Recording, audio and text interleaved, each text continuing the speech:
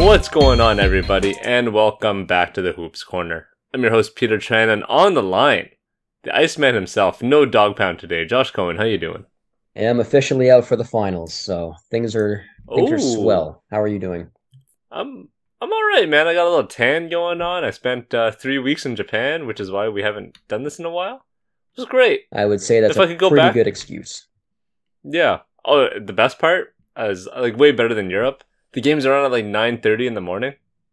So like I would just like chill, I'd go drinking the night before, wake up, and boom, Lakers Nuggets. That's Not bad. solid.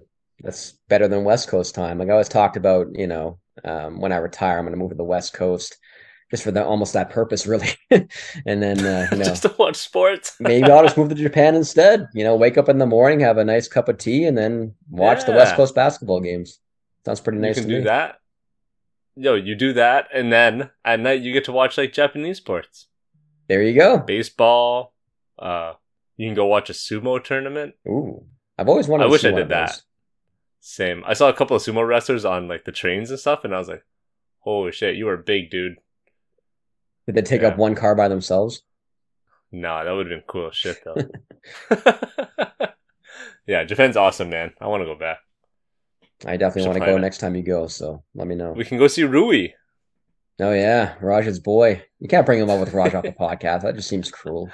Oh man, poor Raj can't make it on today. I don't know, something about work I guess gets in the way. I How sad. guess. But Rui was doing that work in the playoffs, and now he's going to be a multi-million dollar man. So good for him. Yeah, good for Rui. Okay, so last time we left off, it was like mid-second round. Like, I mean, the Nuggets were playing the Suns. I had a conversation with Raj about Devin Booker being like the best two guard in the league at the time after his heaters in Phoenix. We had LeBron and Steph facing off in, I guess, kind of a finals rematch, but in the second round where nobody really cared. Knicks Heat brought us back to the 90s. Celtics 76ers, a series that everyone just wants to forget about because it was pure ass to watch. Uh, am I wrong? No, you're It was pretty 100% rough. correct. Watching the You know, Celtics in general is complete ass to watch because that was their play style terrible. with the 3-point shooting, like the nonstop Oh, threes, and then just them not trying or getting things right on both sides of the ball, which is hard to watch. it just made no sense whatsoever. Anyways, fast forward a while, you get the Nuggets taking care of business against the Lakers in the Western Conference Finals.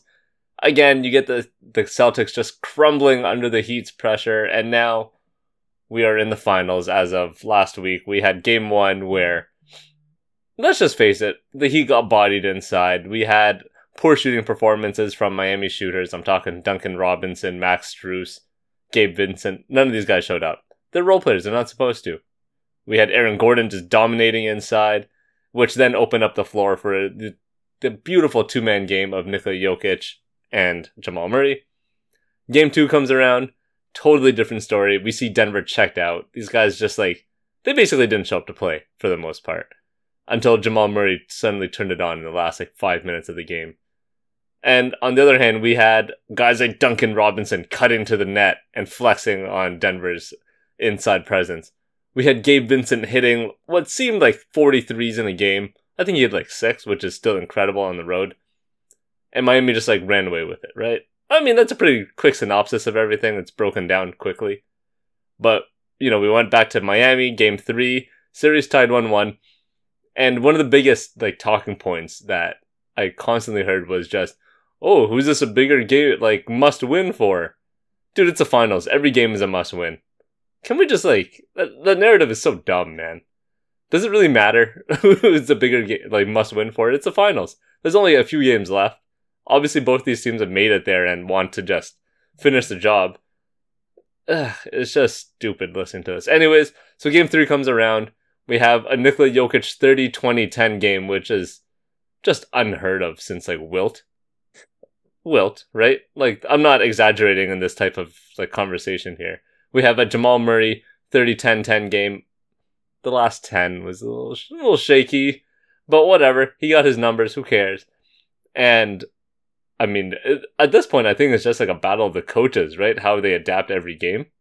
You know what I mean? It wouldn't surprise me if in game 4 comes around and Spo just has some crazy stuff lined up for in a way to slow down Jamal Murray like he did in game 2. Yeah, for sure. With Denver, it was more so just them getting into their actions quicker in game three.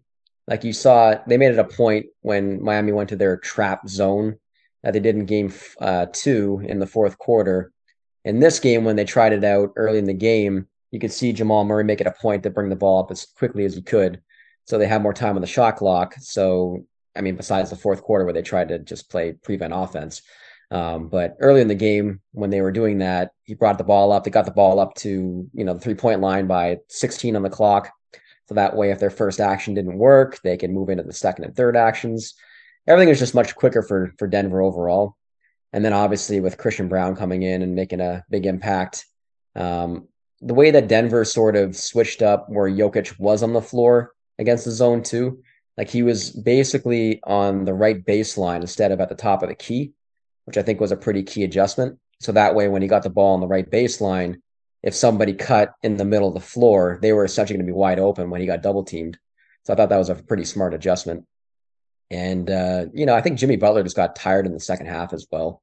Because, when you're being taxed with guarding all these players as well as being the number one guy, and now you're guarding a point guard who's maybe one of the best scorers in the NBA now, and Jamal Murray, it's very difficult to have that much energy to be able to put up points and be the team leader in the fourth quarter. That's why we see James Harden just chilling on defense all the time, right? It's hard carrying an offensive load. Yeah, I mean, he just doesn't guard anybody ever, so maybe that's the solution. Yeah, I mean, in game two, that was like the big adjustment, right? Instead of having Caleb Martin in, they had Kevin Love in to start the game. And that in turn let Jimmy Butler just lock down Jamal Murray in the first half, right? Like you play with the matchups a bit, and then, yeah, that was it. But then once game three came around, it's sort of just, there's only so much he can do, right?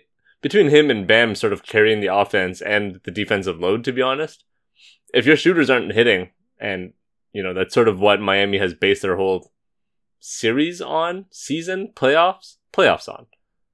I mean, if they're not hitting, then the team is kind of screwed either way. There's no real way around a team that relies so much on threes that, if Duncan Robinson and Gabe Vincent aren't hitting their shots, and kind of boned. Vincent had like 3 fouls in the first half alone already. Some of them ticky tack, fine, but it happened, right? You got to play through what the refs call, and yeah, I mean, it's tough. I don't know how else I don't know how Miami's offense can really work around it if their shooters aren't hitting shots. You can do all these defensive adjustments. You can try to slow down Murray. You can make Jokic a scorer instead of a passer or whatever, Spo wants to break it down to. But realistically, if you're not going to hit shots, you're not going to hit shots. That's the end of the game. Yeah, and that whole narrative was nonsense anyway. Like Denver had a fantastic offensive rating in game two, despite them looking a bit frantic in the fourth quarter, I guess you could say.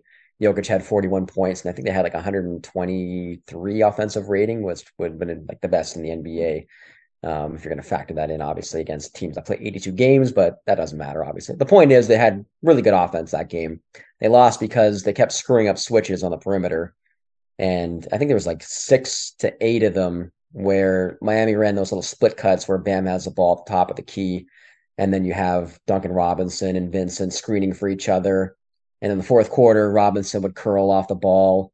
And, when he curls off the ball, it's like a 5 alarm fire where 2 guys often go to him. And then he jumps the ball off the Bam, and then Bam plays 4-on-3. And in that game, they just kept screwing up the initial switch where Duncan Robinson would come around the screen. And there was 2 times in a row where Bruce Brown just wasn't paying attention, or they're just lack communication. And Robinson got a layup on one, and the other one, I think he hit a three. And then Jamal Murray was like, nobody even talks about this. Jamal Murray's been an absolute sieve in the playoffs, or in the finals anyway. I think he was better in the Western Conference Finals, but he was horrible on defense that game. And I think it was just because of lack of energy, to be honest, because you could see like with his closeout on Robinson, was just lazy. When Robinson got that and one in the corner. And then he flew by him just before that. That was the first three that Robinson hit that opened up the doors for Miami to actually win that game. So, you can't really blame Murray in that case, I guess, because he plays 44 minutes a game and it's a tough job and everything. But, I think the biggest difference defensively in this game was I think Miami shot 43% on twos, if I'm not mistaken, and then 37% at the rim or inside the paint area. Yeah. So Yeah. that's really impressive, obviously, from the Denver side of things. And then obviously they're cutting off the 3-point line. Like they weren't jumping, at everything like they were in game two, right? They were disciplined. They were much more disciplined. So when you're closing out to Kevin Love, you're not flying by him and giving him that little pump fake three that they did twice in game two. So even like Caleb Martin, he had Uh, 8 straight points at one point, but you got to close it under control. And if they hit the shot over you, then it is what it is at that point. And even though Miami's been a team of destiny so far and hitting all these crazy shots, and to your point, Gabe Vincent, I think he hit more threes in the first two games than Porter Jr., KCP, and Jokic combined. That was a crazy stat that I saw the other come day. on. So, That's absurd, when man. Denver plays at their best and they don't make stupid mistakes, they should win every game by 10 to 15 points. But playing against Miami in a one game setting every game, anything can happen, right? It's very chaotic. So they just have to play disciplined basketball, and this should be over in five. The Miami Heat had 3 players in double digits scoring yesterday in game 3. Jimmy Butler and Bam Adebayo. I obviously don't need to question that. Who do you think was the third player? It wasn't Lowry, that's for sure. Definitely wasn't Robinson. It wasn't Spruce. Caleb Martin. Yes. No, there 10 you go. points. How wild is that? Oh my god. Yeah, I Oh, mean, Denver did a great I job in love guarding it. the perimeter. And I think that, again, like going back to the whole Gabe Vincent thing, like him having the 3 fouls in the first half was huge. Because he's one of those guys that can actually like take guys, not off the dribble, but he can actually run a functional pick and roll. And he's a really big threat off the pick from Bam because he's been shooting like the greatest point guard in the history of the NBA the last Yep. couple rounds. So that was big, obviously. And one thing that hasn't been talked about yet is if Lowry's even going to play next game because he had that really, big scare at the end of the game where he did the splits because they didn't wipe the floor properly. So hopefully he's all right. His hamstrings are okay for game three. Nah, he's Sorry, game good, man. four. But yeah, that did not look good. Lowry's fine. Oh, maybe not fine, but he's gonna play. He's a warrior, man. I It's the hope so. finals. Why wouldn't he play? Come on. You think he's that hurt that he can't get on the floor and He's draw a charge or two? he's lucky he didn't tear something on that one. Oof. Yeah, it wasn't not great. Did you notice that Michael Porter Jr. only played 21 minutes in game 3? Yes, that was very noticeable because their defense was so much better in the second half with him off the floor. Yep. And Locked in. no, for sure. And there's been a lot of talk about, Porter Jr. potentially guarding Jimmy Butler, which I endorse, honestly. Like when Gordon's not on the floor, you might as Yeah. well have Porter on the ball so he can't screw up all those split cut actions off the ball and get lost on defense. If you keep him on the ball, you can't screw up and, have guys go backdoor on him. T- Or to be honest, Jimmy Butler hasn't had anyone that long covering him in the playoffs either, right? In the first series, he well, didn't have Giannis covering him. Tatum. He would have had Chris Middleton against Milwaukee. No. Middleton and Holiday, shorter guys, shorter ish. New York, whatever, wash of a series. I'm not paying any attention to that. And then in Boston, who was covering him? Marcus Smart, Grant Williams, Yeah, I mean, Jalen Brown from time to time. honestly, like Tatum did by far the best job. Same body type as Michael Porter Yeah, Jr. And but he wasn't the primary assignment on him. he should have been though. Yeah, Same with well, talk to Giannis Coach Joe. for the Bucks too. Like when they put Giannis on Butler a couple of years ago, they swept them because they couldn't do anything. They just Yeah, kept going to the screen, and Giannis is long enough to contest anyway. So yeah. yeah, Anyways, so my point is, yesterday I remember at least 2 possessions. Obviously, it's a very small sample size where Michael Porter Jr. was switched on to Butler, and he held his own. Dude is 6'10", and he's got long ass arms. Butler hasn't had to deal with that type of length before, and considering that half his buckets come from inside the paint or that 10-foot range, long arms go a long way, man. That's all I'm saying. It's not a bad idea. no, for sure. And the best shots that he got in the first half were going against smaller guys. Like he kept getting the switches early in the clock against Murray and KCP. And the biggest thing that Denver did in the second half is if they did switch that, they were often like pushing him out beforehand. So, and Jimmy Butler takes a long time to get into his actions too. He's not a Yeah. guy that just gets to switch and then goes. He just No, gets he to chills. switch and then chill a little bit and dribble the ball, back down a little bit, then run pick and roll, and that takes like another 10, 15 seconds. So they really get Miami down on the clock which is what Miami was doing to them the previous game. So it's going to be very interesting to see how they adjust the next game and functionally get better shots. I'm not really sure what would you do? Well, as a Nuggets fan, I wouldn't do a damn thing differently. But I mean, what can you do? You just have to. I don't know. I really don't know. You just have to try to get these guys open. But if Denver's defense is locked in, if you have basically if you don't have KCP and Bruce Brown committing stupid fouls like they did in Game 2, I mean, it's really hard to beat this team. Yeah, Brown. As simple as that sounds, right? Brown committed one in the first quarter. I'm like, oh god, here we go again. That same. I thought it was just going downhill. Yeah.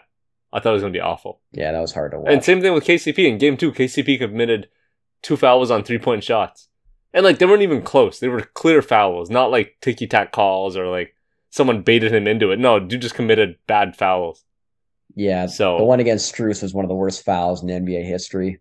He's trying to just chuck up a shot so it could hit the rim with the one on the clock from 35 feet, and he's still fouling. Yeah, he was at the logo. Yeah. Another one was a Kyle Lowry one where he jumped into his legs. Kyle Lowry was 3 or 4 feet from behind the line. Yeah. Low shot clock situation. Come on, man. And at first, watching that in real time, I'm like, there's no way he fouled him. Lowry kicked out his legs, Reggie Miller style, and then you watch the replay. It's like, all right, I guess that was the first legit foul where Lowry actually looked like he's going to flop. So that's just Kyle Lowry's shot. He always when some guys, when they shoot, they just go straight up, and some guys go forward. Paul Pierce always went forward by 2 feet. Kyle Lowry's the same way. He never just goes straight up. Yeah, but because Lowry's a grifter, you assume that he was kicking out his legs, which that time he didn't. So, props to him. Oh, grifter. I like it. Also, big shout outs to Christian Braun for this incredible game. That was hype. That was fun. He basically blew the doors open for the Denver defense, and then they just never looked back at that point after that. So, 4-year veteran out of Kansas. Dude's 22 years old, unlike a lot of these other rookies who are coming out at 19 or 20. But he's played all 4 years, and for a team that's supposed to be a competitor, a finalist competitor, good drafting decision, picking a guy who's actually ready for the game or ready for the league rather than someone who you have to build around. No, for sure, and I'm sure they didn't expect this for him to be actually playing multiple minutes in the NBA Finals. But in 2 out of the 3 games, he's been really good, and he's cutting into areas where Miami's defense is susceptible, right? So he's getting into the middle of the lane when Jokic is on the right side or left side of the floor, and he's getting to spots where you just catch the ball and finish. He doesn't really have to do too much. But the 2 plays that really stood out was he ran a pick and roll with Jokic, and most of the time he's going to run the pick and roll where Jokic picks for him and he passes the ball back to him. And then Jokic will isolate. And on one play, he picked for him. And then, he saw that Bam was not going to leave Jokic. He went all the way to the rim and got a layup. So I think it's little things like that. He's gaining more confidence over the course of the season. And now in the finals, he's taking those little things and doing big things right now. And then obviously in the fourth quarter, on that fast break, you thought he was just going to, take it out and run a play. And instead he saw Jimmy Butler in front of him. He's like, I'm going to go right at him. And he bodied him and finished that play in midair, and you thought it'd be an and one, but he still finished the play. And after that, you're like, all right, this game is over. Wow. What a swing factor, man. Christian Braun. 15 points, 19 minutes, 7 of 8 shooting. Woo! And an N1 in there. My God. And honestly, we've gone this entire podcast and we haven't talked about the guy who put up 30, 20, and 10. So I think we need Hold on. The last thing I want to say about Christian Braun, the only miss he had was a 3-point shot from the corner where he hit the side of the rim or side of the backboard and never shot again.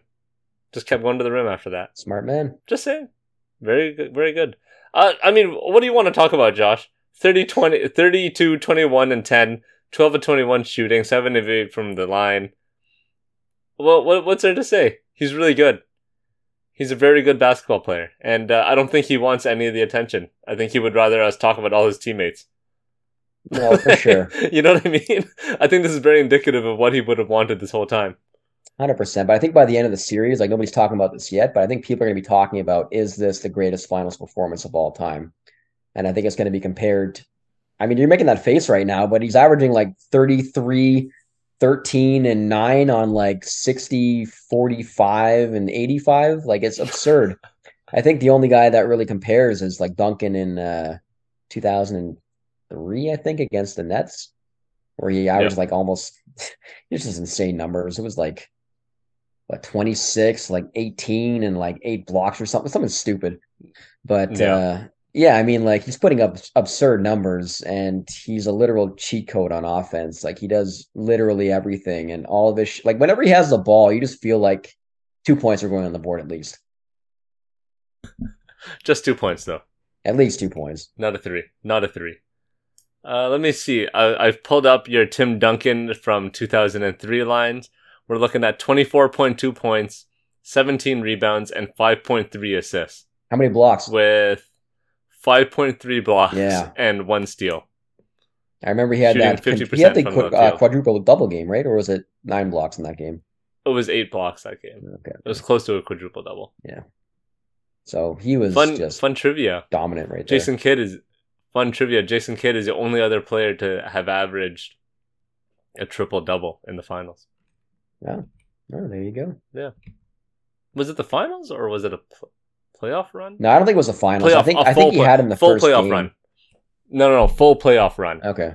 He didn't make it to the finals, but I think it was like 06 with New Jersey where he made it like 2 rounds or something, 2 or 3 rounds.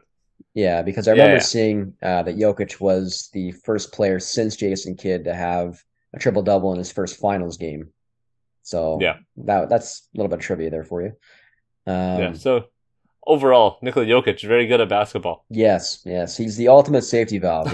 Whenever he gets the ball, it's like something great is going to happen, no matter what. Doesn't matter what you do And his against him, touch, he's going to figure out a way. yeah, his touch is like stupidly nice around the rim. He's Everything just drops in casually. There's no like, yeah. Even if you think it's like a weird ass angle or if he hits the side of the rim, somehow it just drops in. It's wonderful to watch. absolutely, Like, and he's unquestionably the greatest player in the game right now.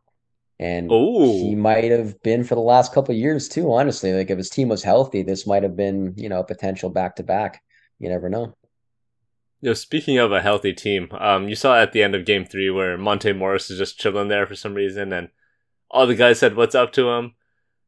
Last year we had a backcourt for Nikola Jokic of Monte Morris and Facundo Campazzo. Just Yeah. think about that. And his Yeah. second option was Will Barton, I believe. So Well, it was Aaron Gordon, but mm, yeah. either way, not great. Yeah, so think about that upgrade from Monte Morris and Campazzo to Jamal Murray and KCP. Pretty Michael solid. Porter Jr. instead of Will Barton. Wonder why he's having such a better year. Yeah, and again, like Denver's doing all this without Michael Porter Jr. right now. So imagine if he shows up in game 4 and actually plays well. I think it's going to be a blowout. I don't know. I think Miami gets Game 4. No, I no. think they squeak it out. I said Yeah. Denver in 5 before the series started. I'm sticking with it. I don't think they're going to win game 4. I mean, I would like it to be 5 because that would be just sweet to see. But I don't know. There's something about Miami, man. I think Coach Spoke pulls something out of his hat. They're Maybe cockroaches. he plays Udonis Haslam.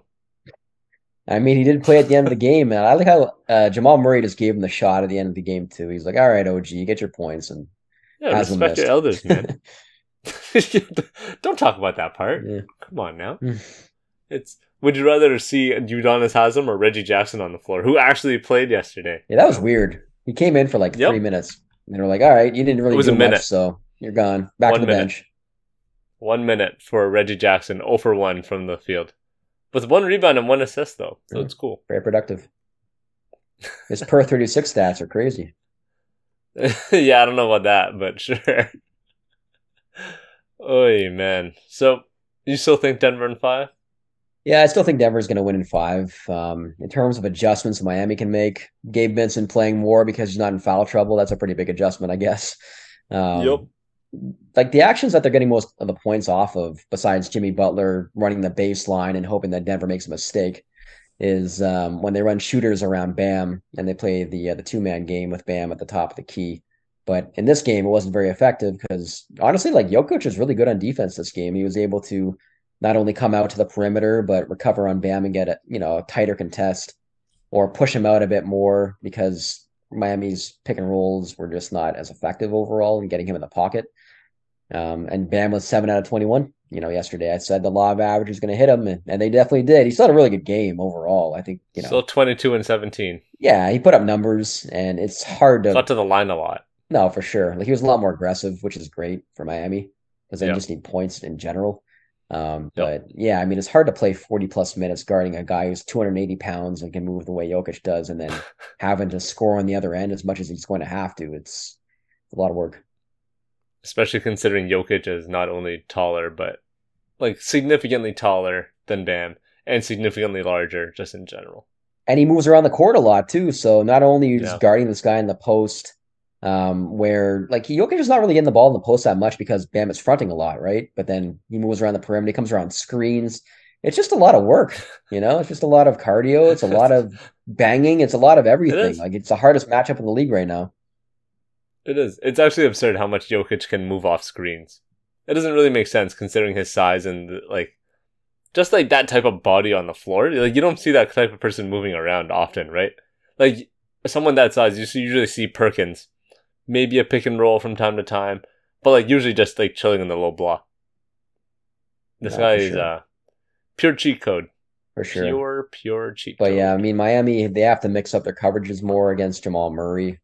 I'm not sure how they're going to do that because every single option that they choose, they lose because once Jokic gets the ball, it's over regardless. And if Murray gets that hot, then they're going to lose. So I'm not really sure what you do in that scenario. Like they were trapping a lot. I don't think they need to trap to half court like they did a couple times. They caused a couple turnovers in that scenario. But when Murray actually brings Bam all the way out and then he's able to get Jokic the ball anywhere, whether that's like 25 feet away from the basket where Jokic has a 4-on-3 or at the free throw line, whatever it is, you're just going to lose in that scenario. So they got to figure out something else. All right, moving on. I mean, we had some weird conflicting reports today. Chris Haynes out of NBA on TNT Bleacher Report announced that the Suns are going to be waiving Chris Paul. Like 10 minutes later, Shams and Woj both stated that he's not going to be waived just yet. The Suns are still sort of deliberating, seeing what their best options are. You could like waive and stretch him. You could try to trade the guy before June 28th when he's guaranteed his money. Uh, all that, including a little tidbit that I think went a little like under the radar, but there were trade talks for Chris Paul this past year, including with DeAndre Ayton. Just throwing it out there. The Suns and DeAndre Ayton have had a contentious relationship, to say the least, and it continues. So, Josh, your favorite point guard ever, Chris Paul, might be on his way out of Phoenix. Yeah, it's certainly looking that way. It seemed like Haynes wanted to get ahead of the news, so he posted something that was not completely confirmed yet because Chris Paul's camp is trying to figure out the path forward, I guess, before the June 28th cutoff date, where his contract gets guaranteed for 30 plus million. And, it's right now it's just partially guaranteed for 15. Or again, they can either waive him or waive and stretch him. But the draft is before that, right? So the draft, I believe, is about 12 days before that date or around that mark. So that's when you would think that if they're going to make a move involving Aiton, that would be the move, right? And the Suns are not a team that likes draft picks. Maybe that's going to change now that they have a new owner.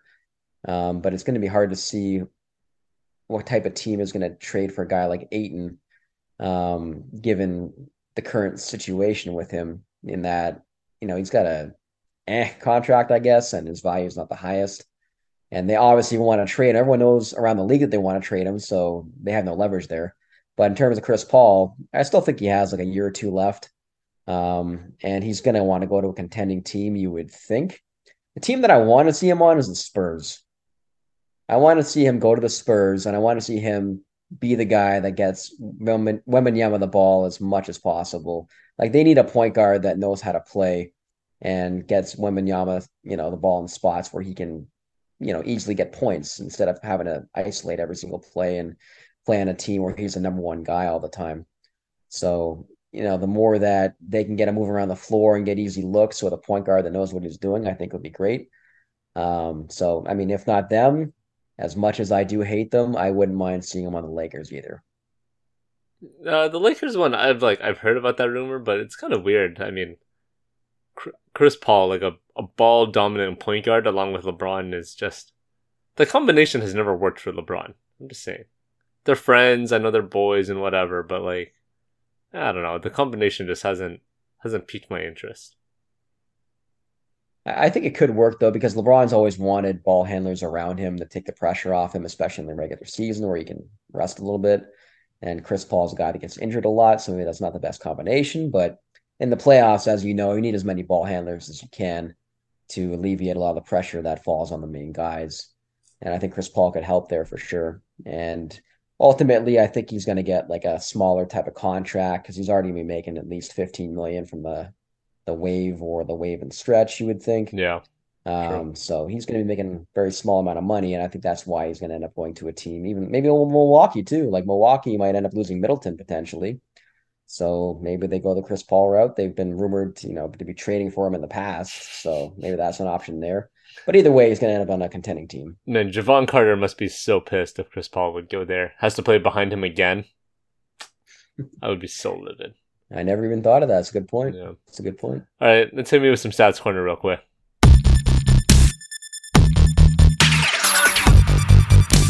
All right, so I'll give you two things this week since Raj is not here to destroy you as usual.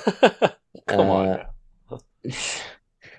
So Heat wing Caleb Martin scored 135 points on 60% shooting in the series against Boston. Only 6 players have scored more points on 60% shooting in a conference finals in the last 40 years.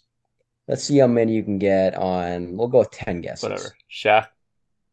Yep, that's one. Duncan. No. Oh, weird. Jokic? Nope. Well, this is going awful. There's one active player, and the rest are Dwight? either retired or still playing somewhere else. Dwight? Yes, that gave it away, huh? No, I had it before. I mean, you're just looking for bigs who dunk a lot, right? Or get to the rim a lot for the most part. I'll give you another hint. There's one guard and there's one forward in here. How many more? I need 4 more? Yes, 4 more, and there's actually 2 forwards. 1 active. 1 active. Is Kawhi in this? Nope. Oh. DeAndre Jordan? Did they ever make it that far? To the conference finals? No. He didn't score that many points either. Sorry, what was the points? What do I need? 135 points on 60% plus. Okay. Dirk? Nope. KG? I think you have 3 more guesses. This is rough. Oh, wait, I'm going back to the 90s, right? Or like late? 40 years? All right, I'll give you a couple hints. There's one player from the 90s, one from the 80s, one current player, and one player that retired, I think, 4 or 5 years ago. Okay. Let's go with... Well, you said one from the 80s? Kareem. There you How go. silly of me. Hakeem? Olajuwon in this? Surprisingly, no. Oh. So you have 2 forwards and 1 guard left. 1 guard. Jordan never shot that efficiently. Nope. Who the hell would the guard be? Active? No, he's the one that retired 4 or 5 years ago. Dwayne Wade?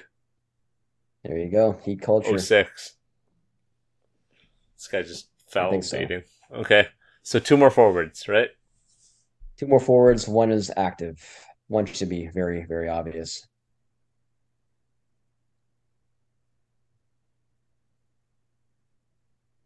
Am I frozen here? What is this? All right, point forward. Am I... LeBron. What the hell is wrong with me? Jesus. Okay. Yeah, another forward. And the other forward got arrested recently. His career went way downhill in the late 90s because he ate too much and did a lot of drugs. Shawn Kemp? There you go. Wow, what a beast! 60%. Holy. The Rain Man. Good. Okay. Wow, Shawn Kemp good. Got fat. Very quickly. Mm-hmm. While still in the league. All right. And the last one's going to be very difficult. We'll see if you can get 2. Most wins by an 8 seed in a single postseason. So Miami this year has the most wins by an 8 seed at 13.